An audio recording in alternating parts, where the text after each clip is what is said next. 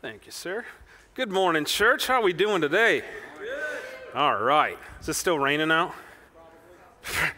Probably. It's Indiana. I kid. It's been nice. It's been a little hot. Just saying. Well, I want to say welcome to those of you that are visiting with us. Maybe you came to an Easter service last weekend and you have come back. Just want to say thank you for coming and spending your morning with us. For those of you that call this church home, welcome, welcome. It's good to see you, whether you're here in person or you're joining us online. I'm just grateful that you guys are here and spending your morning with us. Right? Now, over the last several months, we have been walking through something called the Sermon on the Mount. And we've been walking through this. It's found in the Bible in a book called Matthew. It's in Matthew's chapter 5, 6, and 7. And Matthew was one of Jesus' disciples. And Matthew wrote his book basically to people that were of Jewish descent, people that were Jews. So he kept record, kept track of all the things that Jesus did, what he taught, all of this for folks who were Jews to look at the life, the ministry, the death, the resurrection of Jesus. And one of the things that he recorded were 5 major sermons that Jesus preached in his ministry. All right, so the Sermon on the Mount is widely regarded as the most famous sermon ever preached, and it was preached by Jesus, so it can't be bad, right? So for the last several months, we've been looking at this sermon, and Jesus begins this sermon by talking about something called the kingdom of God, or the kingdom of heaven. And he starts and he says, hey, the kingdom is here. The kingdom is very, very near, so you need to repent. You need to look at your heart, because that's where it all starts. And so when Jesus begins this message, he begins with who is the kingdom for? And he walks through this list and he says, blessed are those who hunger and thirst for God. Blessed are those who realize that they are spiritually bankrupt apart from God. Blessed are those, and he goes on and on and on, right? Blessed are those, right? He says, this is who this kingdom is for. It's for people that respond to God with their hearts. And once he gets past that, he moves from who the kingdom is for to some kingdom principles, right? This is what the kingdom will be like. So here in this kingdom, we are going to be salt to a world that is in decay. We are going to be light to a world that is in darkness. We are going to watch how we get angry towards our brother and sister, because being angry and having anger held against your brother or sister is like murder, right? And he goes on and on and on, talking about these different principles of how it will be in the kingdom. And then in Matthew chapter 6, he starts looking at some kingdom practices. These are things that people in the kingdom are going to do. So he says, hey, when you do your acts of righteousness, or when you do your spiritual deeds, when you give, when you pray, when you fast, he says, check your heart, check your motives. Then he goes on to talk about what you choose to invest in or store up in. He says, are you storing up a treasure here on earth where moths will eat it, where rust will destroy it, where thieves can steal it? Or are you investing in this kingdom, in the kingdom of heaven, where nothing can destroy, where moth can't get to it, where rust can't get to it, where hackers can't steal it? And then he moves into this passage that we just had read. It starts with this word, therefore. Matthew chapter 6, verse 25. It says, therefore I tell you, don't worry about your life, right? And it goes on and on and on. Now, when you read the Bible, whenever you see the word therefore, you have to ask the question, what is it there for? It's brilliant. Therefore, everything I'm about to say, but it's hinged on what comes before that. And so we need to jump back a little bit. All right, so we're going to start in chapter 6, verse 19. It says, "Do not store up for yourselves treasures on earth where moth and rust destroy and where thieves break in and steal, but store up your treasures in heaven where neither moth nor rust destroy, where thieves cannot break in and steal it. For where your treasure is, there your heart will be also." All right, so if we go back to the beginning of 6, right? When you give, check your heart. When you pray, check your heart. When you fast, check your heart. Where is your treasure? Because that's where your heart is. Right? Jesus is so concerned with our heart. We've said over and over and over again in this series, as we've looked at the Sermon on the Mount, that the kingdom of God is worried about two things: our heart and relationships. This is a central focus of this message. And so again and again and again, Jesus brings up your heart, because the book of Proverbs says that out of your heart comes the wellspring of life. That it is out of your heart the thoughts that run through your head. It's through your heart the words that come out of your mouth. It is through your heart the things, the actions, the deeds that you do. Where is your heart? Chapter 6, verse 24, it says, "No one can serve two masters, since either he will hate one and love the other, or he will be devoted to one and despise the other. You cannot serve both God and money." God and money. Now that's the English translation. If you look at the original language that this was written in, it would say, you cannot serve both God and mammon. That's where we get this idea of money from. Mammon, it means money, it means wealth, it means material goods, materialism. So he's saying you cannot serve both God and the God of mammon. You have to pick one, because you'll either love one and hate the other, or you'll be devoted to one and despise the other. You see, the worship of mammon, of wealth, material goods, materialism, the worship of mammon can show up in many different ways. It's not always through a continual lust for more and more money, right? When we envy what other people have. I like your truck. I wish that truck was my truck. It's the worship of mammon. When we are anxious over a potentially unmet need. Man, I got this huge thing coming up. I've got this massive bill coming up. I don't know how I'm going to pay for it. You are worshiping at the feet of mammon, of wealth. I earned it. It's my money. I'm going to blow it however I choose. You are worshiping the God of mammon when you fail to trust God's love and faithfulness. Ooh. Because you're putting your faith and your trust in mammon, and wealth, and material goods, and things that cannot love us back, things that cannot be faithful. These are indicators that our thinking is out of balance concerning material wealth. You cannot serve both God and mammon. Now we get into verse 25. "Therefore I tell you, do not worry about your life, what you will eat or what you will drink, about your body, what you will wear. Isn't life more than food, and the body more than clothing? Do not worry about your life."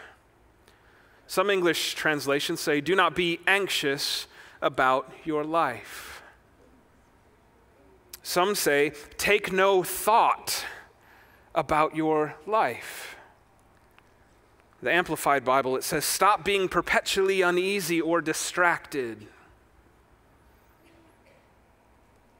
Do not worry about your life. Jesus is silly, isn't he? Silly Jesus. Don't worry. He doesn't know what's on my schedule. He doesn't know what I got on my plate. He doesn't know what it's like raising a kid who's got access to the world in their pocket. He doesn't know what it's like to be a middle school kid walking into the cafeteria when they don't have any friends. He doesn't know what it's like to share custody of your children with your ex. He doesn't know what it's like to live with a medical diagnosis. He doesn't know what it's like to make ends meet when you're in between jobs. He doesn't know what it's like to be sober for the first time in 15 years. Don't worry. How many of you right now are worried about where you're going to eat lunch after we get out of service today? All right, we got some more hands. You guys are second service people. We're closer to lunch. You're all thinking about lunch. I know for me, not normally when I'm up here, when I'm sitting in the seats, I ponder where I'm going to eat lunch. And it wouldn't be the first time that I've had the thought of, all right, what should we do for lunch? Should we eat out or should we eat at home? Well, it probably makes more sense financially to eat at home. I don't know what food we got in the refrigerator, and I don't know if we have the ingredients to make what I don't know what I'm going to make yet. So now I got to think up what I'm going to make. Well, then we got to go to the store and we got to buy it. And I got to go home and I got to make it. We're just going to go out to eat today. Well, where should we go eat? Not Cracker Barrel, because it'll be 3.5 hours. Where should we go eat? Well, if we're going out to eat, maybe we should invite some other people to go eat with us. Who haven't I seen in a while? Who do I want to go share a meal with? So you pull out your phone, you start texting, hey, would you be up for lunch today? Then you realize, oh man, my gas light came on in my car as I was pulling into the parking lot at church. I'm going to need to get gas before I can go eat. Well, I should probably text them all and say, hey, I'm going to be 10 minutes late. And then you get a text from somebody who says, hey, call me when you get a chance. Call me when you get a chance. Like my mom only says, call me when you get a chance when something bad has happened. Because when good things happen, she tells me in the text. But when she says, call me when you got a chance, it means somebody's dead. Who died? And why couldn't they have died next week?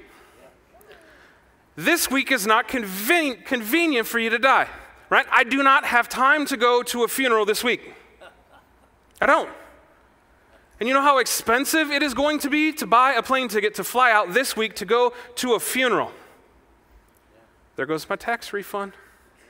I was going to use that money to put new AC in my house because it's already been 80, it's April, and I am not built for the next 6 months.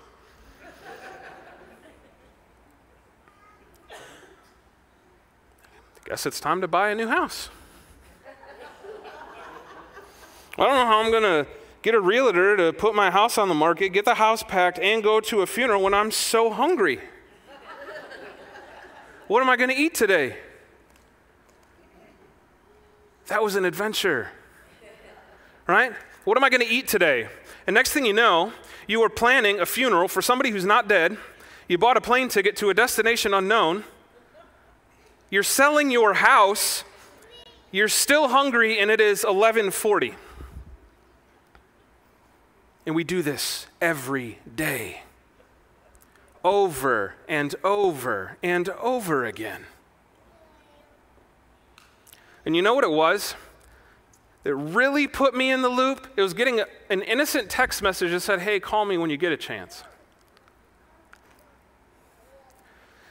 It's that innocent thought that pops into your head that puts you on a roller coaster. You want to know what's interesting? The English word worry, it comes from an old German word, Vergen. Now, I'm Swedish. I don't know if I pronounced that right.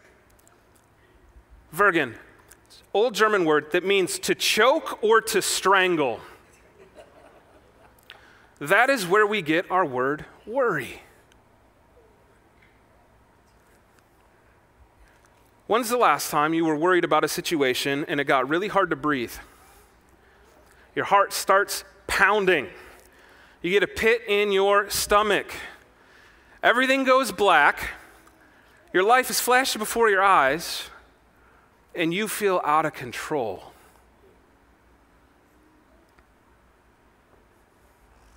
And Jesus says, don't worry. Don't worry. What does he say not to worry about? Don't worry about your life. Do not worry about your life. Now, as Jim is reading this earlier, he's saying, do not worry about your life. Don't worry about what you're going to eat and what you are going to drink. Don't worry about what you are going to wear. And it's really easy for me to read this and say, that's incredibly elementary. I am not worried about what I'm going to wear. I wear flannel every day. I am not worried about what I'm going to eat. I'm not worried about water. We got lots of it in Indiana. How easy is it to read something like this and say, Jesus is telling you, don't worry about your life, what you're going to eat, what you're going to drink, what you're going to wear. How naive is he? The things I have to worry about, way bigger than that. Now, Jesus is preaching to people who are not living in a Western civilization in 2023.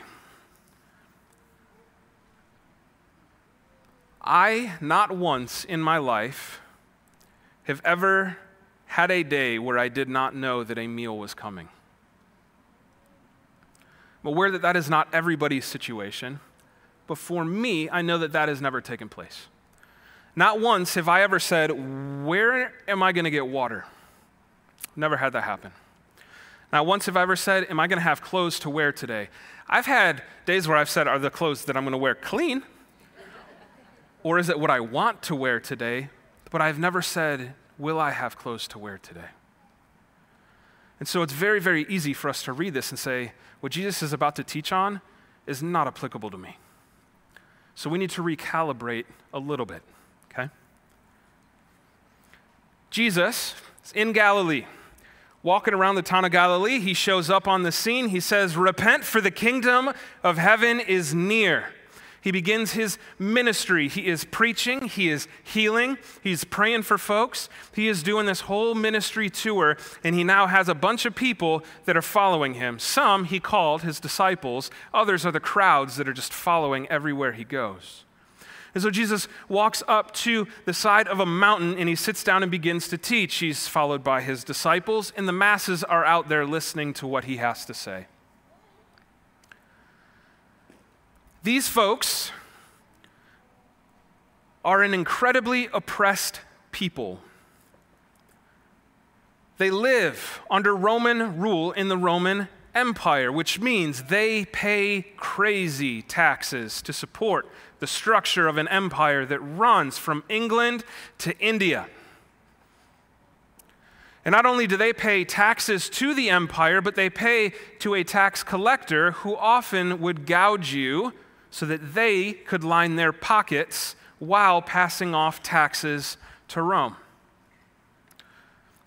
So what you had was incredibly taxed, and more than that, what you had was taxed and you were stolen from by somebody collecting said taxes. And you were living under a religious system where only the best of the best of the best of the best got an education, where you had Pharisees and scribes and teachers of the law who would add above and beyond to the law. So now in order to make God happy, you have to do all of these things. And in order to survive in the empire, you have to do all of these things. Oh yeah, and you're incredibly poor. So every day you wake up and you live in a stick and mud brick home. You live in a box made out of mud and sticks on a dirt floor. So you live in a dirty, dark house. It's got some windows, but it doesn't have screens, which means you got all sorts of insects in and out of your house. You got some creepy crawly things crawling in. You got some things slithering in. So now you're sharing your dark, dirty box with who knows what. And you don't have electricity, which means the only light in your dark, dirty home is from the sun through those windows or the flame of a candle or a torch. So it's dark, it's dirty, it's dusty. You don't have electricity, so you're cooking over fire. I don't know about you, but fire produces smoke. So now you're in a dark, dirty, dusty, smoky home with who knows what. Access to clean water is not readily available, which means hygiene is not exactly at the forefront of your everyday affairs. There's no infrastructure. Nobody's pumping your waste away from your home, away from your neighborhood, away from your city. So every day you're waking up in a dirty, dusty, smoky box with who knows what that smells like sweat, urine, and feces. We haven't even started talking about the animals yet. The animals that you are trying to desperately keep alive so that they will produce food for you. Or the animals that you are keeping alive to try and shear their wool. Or the animals that you're trying to keep alive so that you have an oxen or a donkey to help you with your work.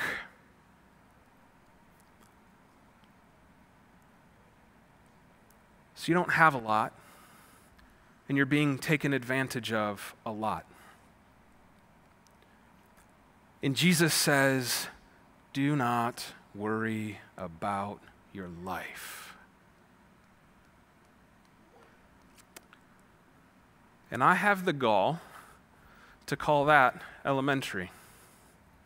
While I'm chilling in my 1960s split level, with heat, with AC, with electricity, with running water, with plumbing, with a nice couch and a 55-inch flat screen on the wall.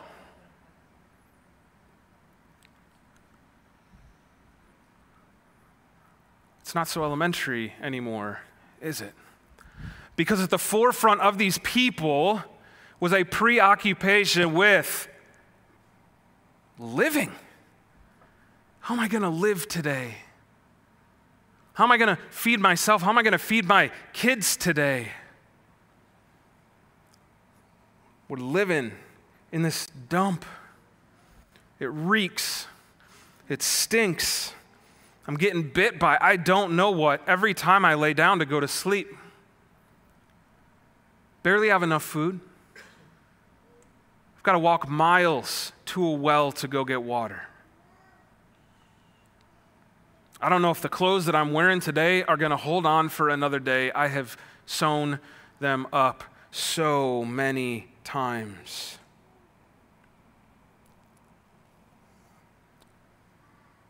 So when Jesus says, do not worry about your life, he's speaking to a group of very worried, anxious individuals. Now, in this passage, Jesus shares three different things with us. Jesus had 3-point sermons too. He starts with the rule. Jesus says, do not worry. That's the rule. That is the challenge. That is the command. Don't worry. But thankfully, he's practical. So instead of just saying, don't worry, don't worry, don't worry, he says, here's why you shouldn't worry. You ever met somebody who's freaking out about something and you sit next to them and you're like, oh, don't worry about that? Is that helpful? No. I want to punch you. Unless you know something different than I do, who are you to say, don't worry? Well, here's the good news. Jesus knows something that we need to be reminded of. He says, do not worry. Why? Because you have a master. Remember the therefore, you have to pick your master. Either you pick God or you pick mammon. But if you have God as your master, he will be the infinite supply of what you need every single day. Jesus says, do not worry 3 times in this passage. In verse 25, he says, do not worry about your life. In verse 31, he says, so don't worry. In verse 34, he says, therefore don't worry. He means it. Don't worry. Don't worry. Don't worry. Why? Right? God is your master. You are his servant. Now, the master-slave relationship, we see this in Scripture a lot. They talk about it, right? You are to be his slave. He is to be your master. We hear this a lot all throughout the New Testament. It's estimated at the time of Jesus between 60 and 120 million people were slaves or servants to someone else. And for most of us, we read that and we're like, that is disgusting. Here's the deal. Most of the individuals that did it could not make ends meet themselves, and so they sold themselves to someone else to provide for them. When we think of slavery today, we think of people that have been trafficked, who have been held against their will, people who are forced into this. But at this point in history, people were legitimately choosing to enter into that kind of relationship. When you would sign on to be a servant or a slave to a master, there was a contract stated, our relationship will be this long. There's a time period attached to it.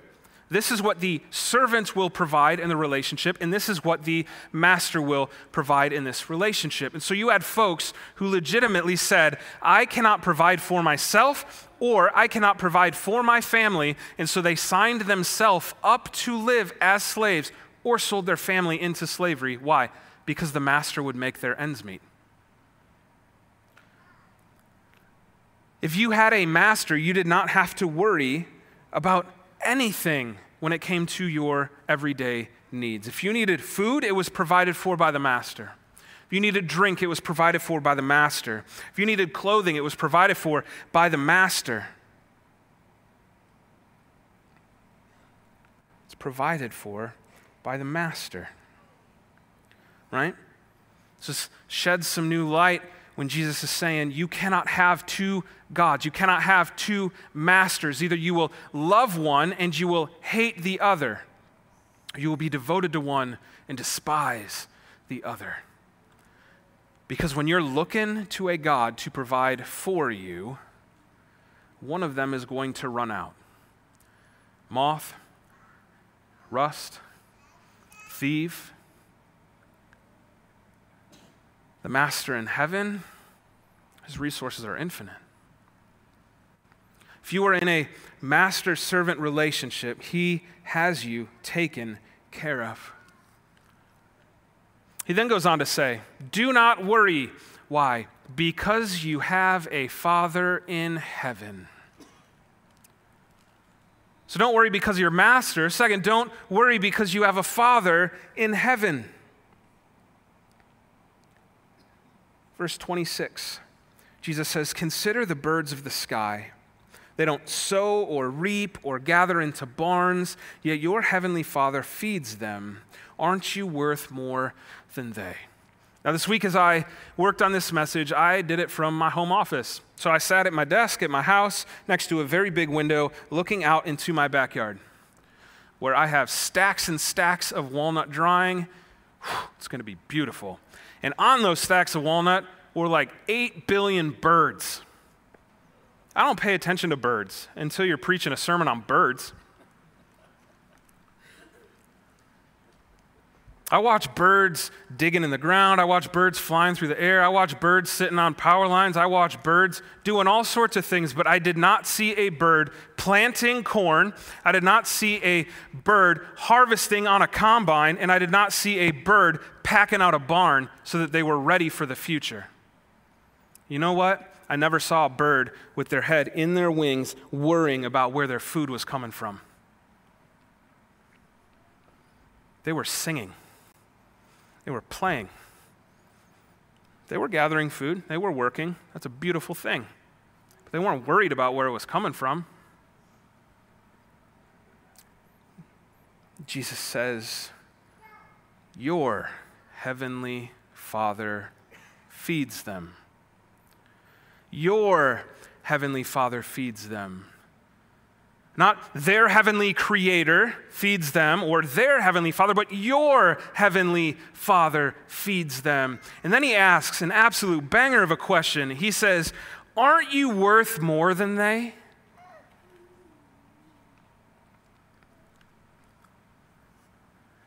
Jesus is sitting on the side of a mountain with people gathered around him, and he's teaching them of how much they are loved by their Father in heaven. And in a few years, he was going to be dying on a cross for those same people, taking on the punishment for their sin,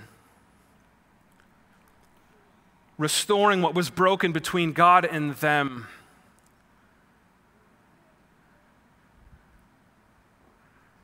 If God takes care of the birds, he'll take care of you because you're worth more than them. I can't even imagine what was running through his head when he asked that question. Aren't you worth more than them? Little do you know what I'm here for. Little do you know how loved you are, that he sent me to do something for you that you can't do for yourself.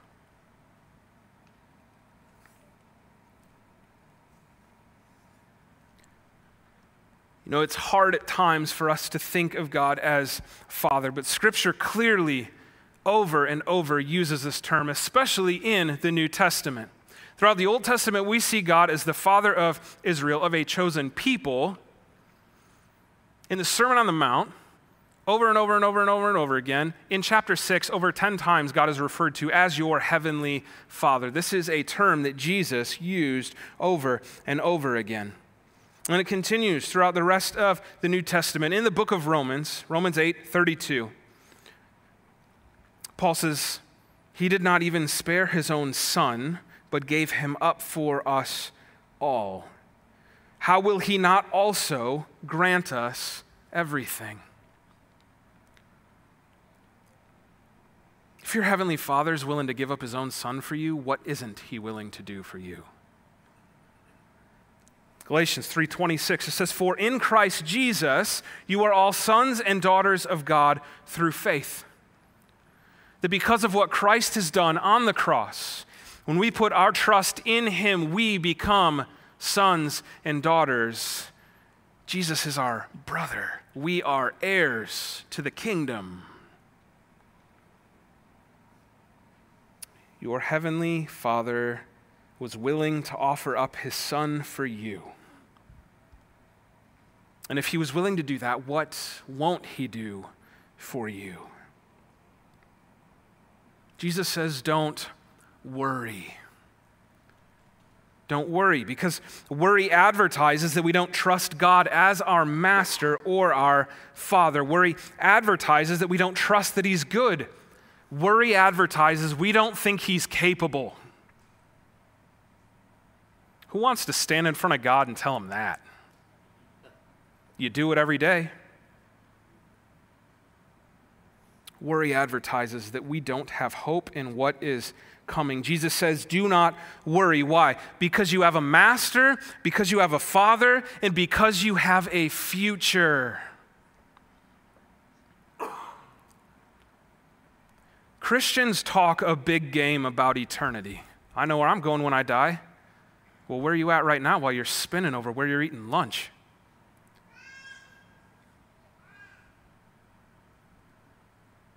I know where I'm going when I die. Then what are you scared of? What are you worried for? What is your future? The worst thing that could happen to me today, the worst thing that could happen to me today is I could fall dead right now. I could walk out that door and get smoked by a pickup, and I would die. And then you know what would happen? I would be in the presence of my heavenly Father for the rest of eternity. That's the worst thing that could happen to me. The worst thing.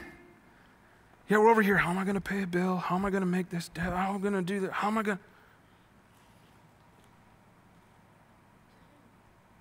You have a master who's going to provide for you. You have a Father who loves you so much, he sent his Son for you. What won't he give you? And you have a future. Why worry? And Jesus ends this with a recourse. Right? He says, don't worry. You have a master, you have a Father, you have a future. That's why you shouldn't worry. And then he says, seek first the kingdom of God and his righteousness, and everything else will come. How often do we start with our circumstances instead of starting with our source? Uh-oh, you see the weather that's coming? We might get hit with something. Uh-oh, there was a threat to the schools. We shouldn't have school. Uh-oh, right? On and on and on and on and on. We got a million things to be worried about. And that's where we start. And then what do? God, how could you do this to me? God, how could you let this happen? God, what are you going to do about it? Instead, Jesus is saying, start with your source. Start with your worship. Start with who oversees all of this. Because God is more ultimate than your circumstances. Invest in the kingdom of God. Right? What does that mean? Using your time, using your talents, using your treasures. Seek first the kingdom of God. Well, I'm going to heaven. I don't ever read the Bible, but I'm going to heaven. I'm going to heaven, but I don't pray to God. But I'm going to heaven. I'm going to heaven. I'm not in relationship with anybody that does not know Jesus. Why? Because I'm too scared to tell them about him. I'm going to heaven, but I'm not going to tell other people about that. Investing in the kingdom of heaven and seeking his righteousness, then what does it say? And then everything else will come. This is how we are to begin, how we are to start our day, the things that are at the forefront of what we do. Seek first the kingdom of God and his righteousness, and everything else will come. Are you investing with your time, talents, and treasures into the kingdom of God, or are you offering them up to the god of mammon? Do you invest in relationships with folks who don't know Jesus so you can share the gospel with them? Folks that have been following Jesus for a long time. I'm not going to call you old, you're mature. How many of you are in a discipleship relationship with a newer believer? I've been at this thing for a while. I've been walking with Jesus for a while. Here's some things you need to know. Here's some scriptures that really help me in this season. How are you investing in a new believer if you've been around the block for a while? Do you invest in organizations that bring hope and healing through the gospel locally and internationally? Are you investing in church planting and Bible translation? Do you invest in helping orphans and widows? Parents, are you invested in the discipleship of your kids?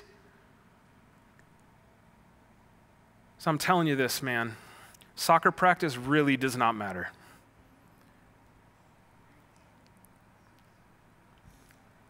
Seek first the kingdom of God and his righteousness, and everything else will come.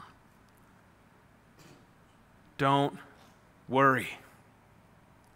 Because of your master, because of your Father, because of your future. So seek first the kingdom, and everything else will come. Let's pray. Jesus, thank you for your word. Thank you that a sermon that Jesus taught on a mountain in Galilee was recorded for us. So as a group of people in Shelbyville, Indiana, gathering in a box in a cornfield, we could learn from you. We learn not to worry. That the things that preoccupy us are not what's ultimate, that you are. Father, I pray for those that feel choked out, that feel strangled by their worry. that you would give them peace. And in those moments of panic, of terror, that you would step in, that they would feel a peace, that they would feel a comfort that they have never felt. Jesus, thank you for the work you did on the cross and what that means for us, not just that we get to go to heaven, but that you've restored that relationship with God, that we have a Father in heaven who cares for us. That because of you, we get to seek first the kingdom, that we get to be in relationship with the Father, that we get to be in relationship with you, that you've given us the Spirit to help us, lead us, navigate this world.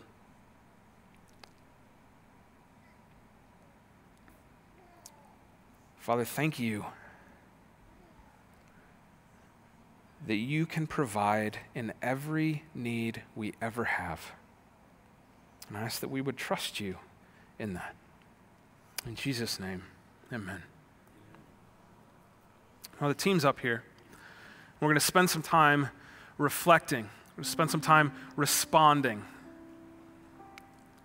to this call to not worry. To not worry. Right? Worry starts with our situation. Worship starts with our source. And so in a moment of worry, of anxiety, of spinning out, ask the question, what am I making ultimate right now? What is it? You know, the listeners of Jesus' sermon were preoccupied with their essential needs, right? Food, water, clothing. What are you preoccupied with? Because worry robs the present of tomorrow's trouble. It does. You spend so much time that you miss out on what is happening all around you in the present. You're so caught up spinning about what will happen in the future. 4 days before Christmas this last year, my wife and I got to adopt a little girl out of the foster care system. And I've learned a few things as being a dad over the last 2 years, 2+ years. I can tell what my daughter is preoccupied with. And I can tell because she tells me. It's called bedtime, and she doesn't want to go to sleep. Hey, Dad. Yeah, girly. What'll happen if I don't pass 3rd grade and I have to stay there till I'm 18? You're going to be a big 3rd grader. Hey, Dad. What do you think my biological mom's doing right now? I have no idea, girly, but let's pray for her. What about my sister? I know that she's with a really good family too. Hey, Dad, I don't like that as I get bigger, things are starting to change, right? My body's a little different. Yeah, it is. It's going to keep getting a little weird. Dad, are black holes real? That was a left turn I didn't see coming. The beautiful thing is that my daughter has no issues coming to me with what she's scared about. She has no issues coming to me asking questions that I do not have answers for. When did we get to an age where we said, I have to do this myself? I have to have it all figured out. I have to be smart enough. I need to be resourceful enough. I need to have saved enough. When does that happen? Where instead of telling the one who can do something about it, we just keep it all locked in. So this morning, as we have a song play, go ahead and sing if you want. I'm going to challenge you to reflect. What is it that you're preoccupied with? What do you need to tell your heavenly Father about? Here's the good news. He already knows, but he wants you to do it anyway. Because there is comfort in stating what you can't control, then offering it up to him. Why? Seek first the kingdom of God, and everything will follow. So let's respond.